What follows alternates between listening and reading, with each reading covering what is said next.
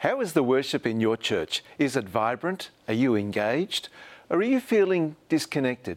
Dare we use the word bored? The major typical activity of a congregation each week is worship. That's when everyone gets together. But is the worship working in your church? What is the heart of worship? Dr. Cheryl Wilson Bridges, an author and pastor who specialises in worship, is our guest, and our topic is Navigating the Heart of Worship. You're watching Ministry in Motion.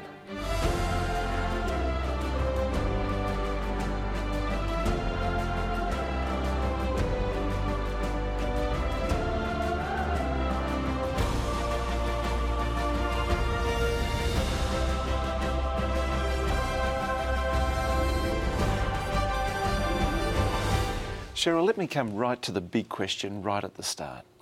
What is the heart of worship? You know, that's an excellent question that people often ask. And I think, when we think about worship, many times you think about music. Many times when we talk about worship, we think of the worship service. But I think when we think of worship, it's more communion, fellowship, and interaction and engagement with God. Even the word that is used for worship that most people talk about very often in the book of John, where we talk about to worship in spirit and in truth. That word for worship is a word that is very intimate. It means to kiss. Wow. To kiss. I wasn't expecting that. Yes, and it's amazing how Jesus was speaking to the woman at the well. So he used language that she would understand, a word that meant to kiss that is so intimate. So for us today, worship comes out of our love relationship with God, our devotion to God. The heart of worship is we are expressing how we feel about God through our music, through our actions, through our worship service, but most importantly, through our lifestyle. Wow. So there's an intimacy there with God and a connection also with the community with whom we're worshipping as well. Yes. Unpack that a little for us, will you? Well, when we're engaging with God, we get an idea of who He is from a number of things. People talk about nature, they talk about other areas that we can get accustomed to how God is, but really His Word, the Word of God, gives us an understanding of who He is. Yeah, and that starts right at the beginning, doesn't it? It does. It starts right at the beginning. So when we're talking about worship, leadership is a very important part of what we do, leadership and worship. God felt in the beginning in creation, leadership and worship went hand in hand. It was very important that when God created the earth, He gave man dominion over the earth, right? So dominion, and that's leadership. Mm-hmm. And then on the sixth day, He gave dominion. On the seventh day, He rested and sanctified it, and worship took place. So worship and leadership are connected. Leadership and the community are connected because we have to lead someone to God, to Jesus Christ. So we, in our worship expression, want to bring others, lead others to the feet of Jesus. Wow. So I'm blown away with what I've heard so far. Mm-hmm. So we've got the intimacy, and I'm still thinking about that kiss. That kiss, right? That's right. Okay. Yes. Where worship is involved in that. Mm-hmm. And yet it's tied up with leadership as well, mm-hmm. and it's tied up with our intimacy with God mm-hmm. and with community as well. Mm-hmm, mm-hmm. But here's the kicker. So many times worship leads to war in our churches. Oh my goodness, yes. There's a lot of conflict over worship. Mm-hmm. Have you got the magic bullet for this? That's probably not the right metaphor, is it? No. But how do we solve the worship wars? Well, I can't say that I have a magic bullet or a way to solve the worship wars. I think that would be very difficult to do because of the variety of churches and things. But I know that many times people are fighting over or arguing over worship style, music, instruments, traditions, and rituals. And many times when you think about worship, we talk about, for example, in our denomination, we believe in the Sabbath. And many times when we talk about the Sabbath, we have biblical principles that outline our Sabbath worship. We're very clear on when the Sabbath starts, when it should end. If I go to your house, Anthony, you may do something a little different to bring in the Sabbath or to close the Sabbath. And we can enjoy that together. But we wouldn't fight about it. Yeah. We would still say that you brought in the Sabbath at a certain time and you ended the Sabbath at a certain time. And some of the things you do in between could vary based on family. I believe that biblical principles are needed in our worship. We many times are working with opinion, what someone likes, their preferences, and we put preferences over people. We put preferences over purpose. God has given us a purpose for worship. The people are important in worship, and we put preference, ritual, and tradition over people. It's scary, isn't it? It is, and I think that that's one of the core reasons why we have a lot of worship wars, because we're not willing, we haven't yet done what the theological research to understand what the Bible says about worship. And so what our opinions are become what we believe is the dogma or doctrine of worship. Okay, so take us to the Bible. Okay. All right. Tell us what you found in the Bible regarding worship. Well, it's interesting because we understand that when the Israelites were in Egypt, they had lost their ability to worship. They were enslaved. They could not worship. So when God had the Exodus and he took them out of Egypt, he took them out, he said, to worship me. And in the wilderness, after all of the Exodus, one of the things that God did was the tribe of Levi was established in the priesthood, and they became the leaders. And so when you look in the Bible, in the books of Chronicles and in the books of the Old Testament, there is just a lot. It is replete with worship principles in the Bible. Yeah. And so I've used right now an acrostic for the word Levite. Okay, Yeah. okay. And I just would like to maybe use that to talk about the heart of worship. Right. Let's come to that. But it's, just as you're talking, it's been a blessing to me because, you think one of the 12 tribes was focusing on worship. The Levite tribes, so that's a significant proportion of the people. You look at the time that God gave, a seventh of time, to engage in worship, rest, other activities. But God has certainly given us plenty of avenue there for worship in terms of the investment of people and the investment of time in it. Yes, absolutely. Yeah. And it's exciting because when you think about the Levites and that whole experience at the foot of Mount Sinai, when, Moses came down the mountain and they were reveling, the Israelites were reveling. They were, Aaron had created the golden calf. When Moses said, who's on the Lord's side? Only the Levites. Wow. Only the Levites responded to that call. And it's interesting that at that time, Aaron and his brothers, they were the priests. So in their family, I just imagined that they were worshiping at home. And the Levites knew the true sound of godly worship. Wow. Okay. Now, right after the break, stay with us because we're going to be exploring more of the biblical principles of worship and following through the acrostic of Levites. Thank you. We'll be right back with more Ministry in Motion.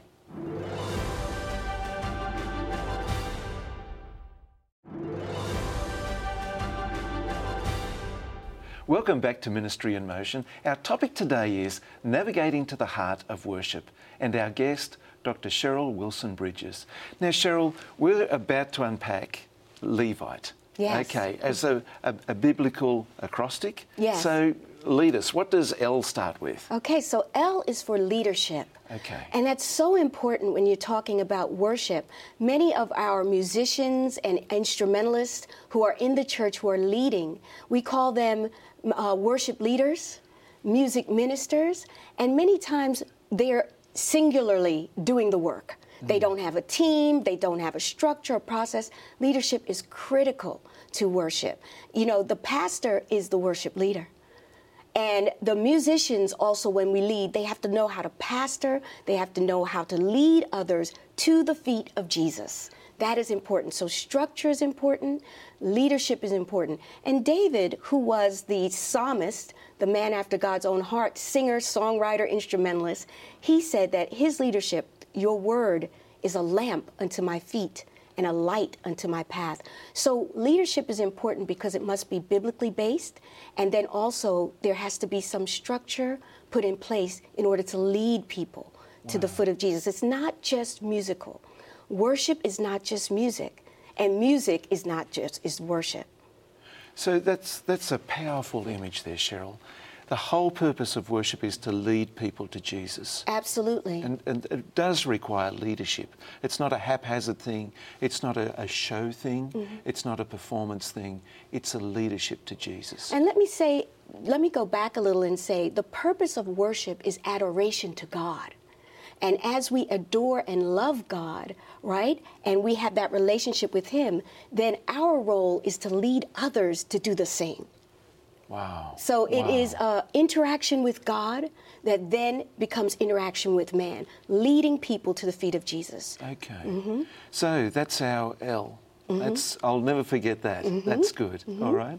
So the E? Yes, the Okay. E now is to educate and train. And it's so very important that we understand that we need to share with others how to educate them on not just the music of worship, but the service. How does the service flow? What is happening in the worship service? What biblical principles are undergirding that experience in worship for you and for your membership? You know, how are you taking what we learn in the Bible every day and making that a part of your life so that you are something that people see that becomes a living epistle that you can educate people? So education on worship leadership, and just how we engage people with God, people from the community, people who are unchurched. These are things that we shouldn't take for granted someone knows because they can play an instrument. Yes. Yeah. We need to take the time to train and educate, just like pastors are trained and educated on how to manage and how to interact with members and how to lead people to God by preaching and teaching. Worship leaders, instrumentalists, musicians need to be trained as well to teach and educate others so that the Word of God becomes the instrument that we use to bring people to Jesus Christ. You know, another thought that comes to mind is this really avoids the mindless repetition. You know, people are then informed, they're intentionally worshipping, they know what they're doing, and that adds to the significance and the meaning, doesn't it? It sure does. And, you know, again, just because it's intentional and they're informed doesn't mean that it doesn't have love. Of course. That it doesn't have, you know, warmth and depth, and that it doesn't have energy and vibrancy. Yeah. But, you know, again, when you are clear as to your purpose and that the whole journey with Jesus is to the foot of the cross, you know, that is what makes worship not only something that we do here on this earth, but something that we will do in the halls of heaven eternally. What a gorgeous journey that is, you know, to the feet of Jesus, and then that ultimate journey, of course. And it's all embracing and embraced by worship. That's a gorgeous thought, Cheryl. Thank you. Yes. So we're up to V. Yes. And, you know, V, I like V because it's important. When you think about the pastor and the musician and the worship leader, a lot of times, sometimes there isn't the kind of camaraderie or there isn't an understanding of the roles. And so there needs to be a valiance. People need to be valiant when it comes to worship and visionary. Okay. You know, because worship requires courage. When you are the individual, first and foremost, many of us, even as Seventh-day Adventists, let's just think about our lifestyle. We have to tell people that we worship on a certain day that's different from what they do, that we have different eating habits and lifestyle. Sometimes it takes courage to share your faith. And many times when you're a worship leader in the church and you're responsible for what is so important, that worship service, the selection of music, or even the elements of the worship service, the scripture, all of those different things, you need courage to be able to do these things and look out into the congregation. I know in Jeremiah, I think it's Jeremiah, yes, in Jeremiah, the book of Jeremiah, chapter 1, when he received his prophetic call, and I believe that worship is a prophetic call, the Lord tells him, do not be afraid of their faces. And many times in worship, it is the people, like Aaron, the people wanted a God. And that pressure creates a fear or frustration or disillusionment. So many times we need to be courageous to do the work of Christ. Peter prayed for boldness to do the work of Christ. And then we have to have the vision, God's vision.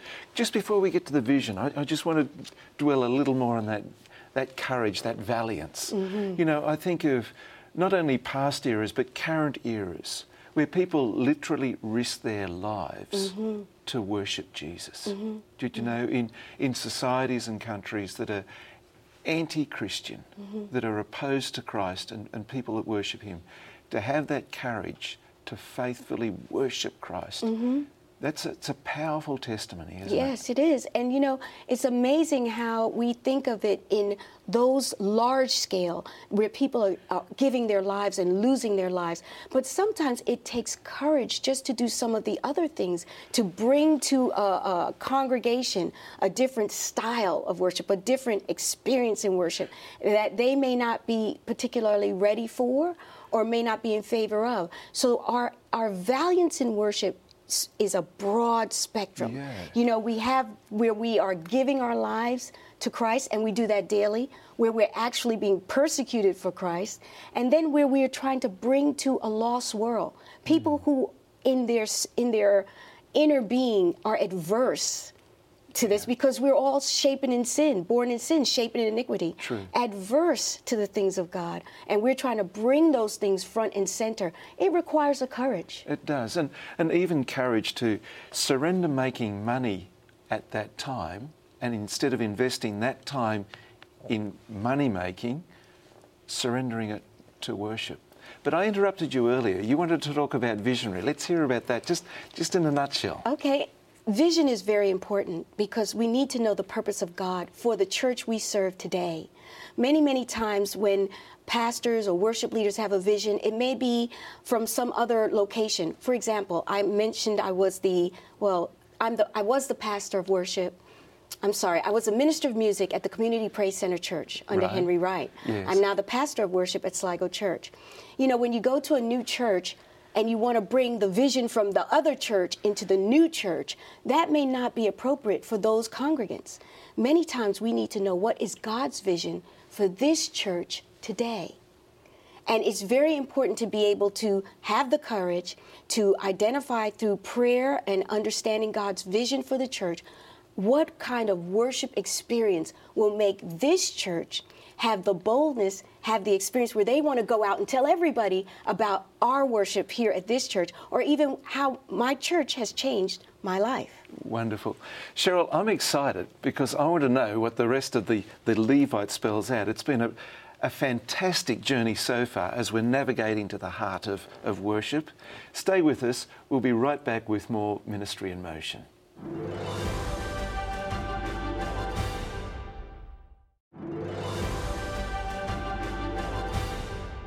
Welcome back to Ministry in Motion. Our topic today is navigating to the heart of worship, and our guest is Dr. Cheryl Wilson-Bridges. Now, Cheryl, we're halfway through Levite, yes, and I'm eager to get to the rest of the ITE. Let's come to I. Okay, so I is instruments that inspire.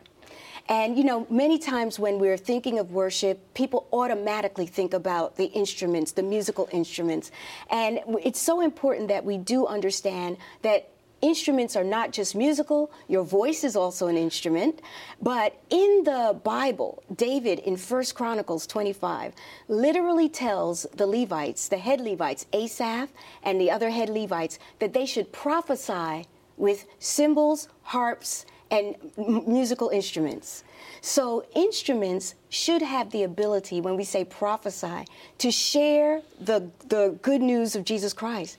How does that happen? Well, of course, the individuals, we all become instruments of God. We can do that to inspire people, the music that we play, the way in which we undergird the service, the way in which we program the service, each element of the service, they become instruments to inspire people to feel the Holy Spirit speaking in their hearts.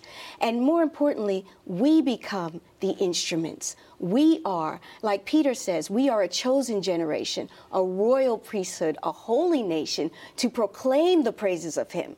So part of our praise ministry is our lives as instruments to God, and also using every instrument we have to proclaim and inspire people to see more of Jesus Christ. Wow, Cheryl, just listening to you, you're inspiring me to worship. I can't wait till I can be in an opportunity again to be involved with worship. You're really opening some windows and some doors in my thinking. Thank you. You're welcome. So the I, instruments and inspiration, fantastic. Now, the T. Okay, the T. That's very important, especially in a church setting. And the T is for setting the tone. Okay. The tone of worship.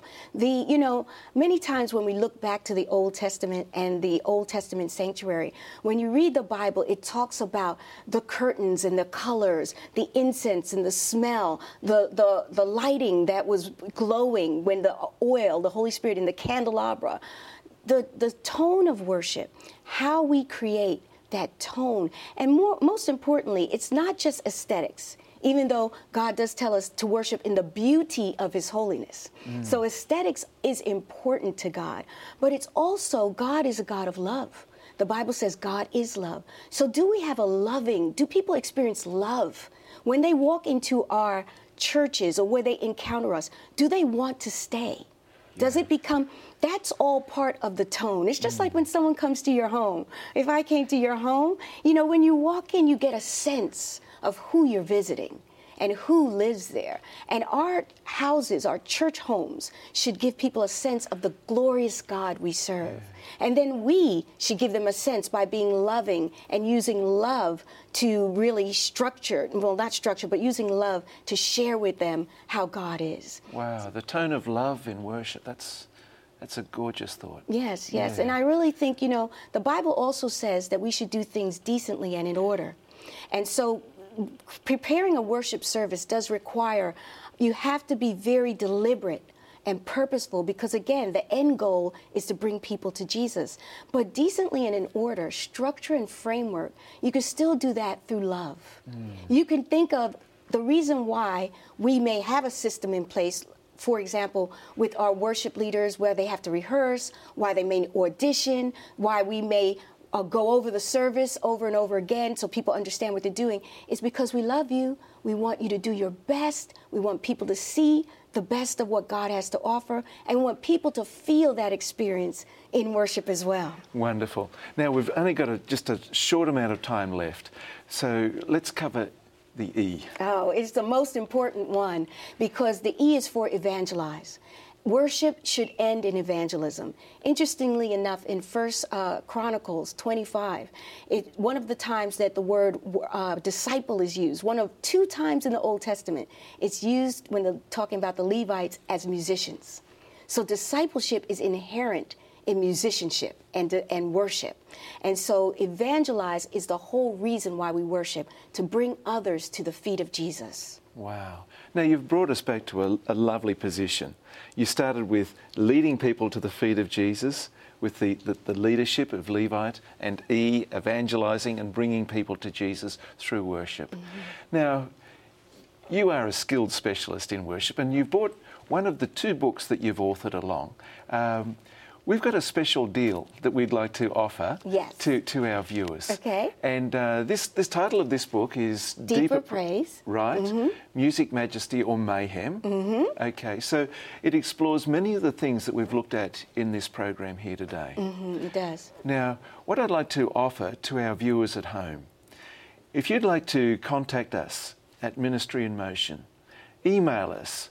Our email address is feedback@ministryinmotion.tv, and if you're one of the first 20 viewers that contacts us, and let's make it a little fairer, because some of the countries in the world see this at a later time than others. So if you're the first person from your country, from the first 20 countries in the world that write into us, we have this wonderful book available that we'll send to you wherever you are on the planet, complimentary, with our best wishes. So this whole issue of worship, it's a big issue. It doesn't need to be an issue of conflict. No.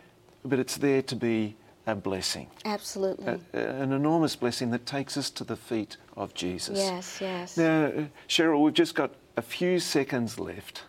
Is there something on your heart that you'd like to share about worship with our viewers in just the few seconds that we've got left? Yes, you know, it's Jesus Christ. The culture of the cross should be the culture of our worship.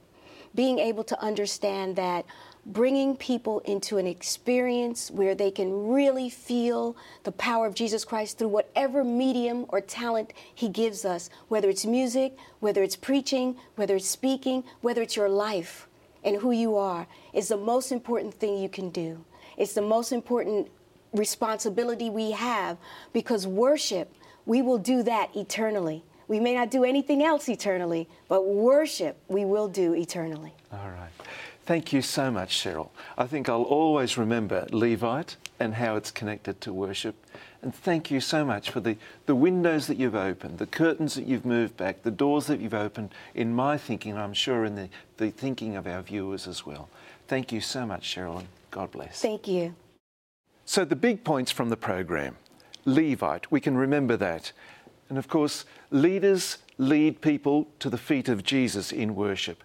We educate people for worship as well. Worshippers are valiant, they're courageous, and they're visionary. Also, we have instruments to inspire people in worship. We set the tone for worship, and of course, worship is evangelizing people as well. Levite. Thanks so much for joining us on Ministry in Motion.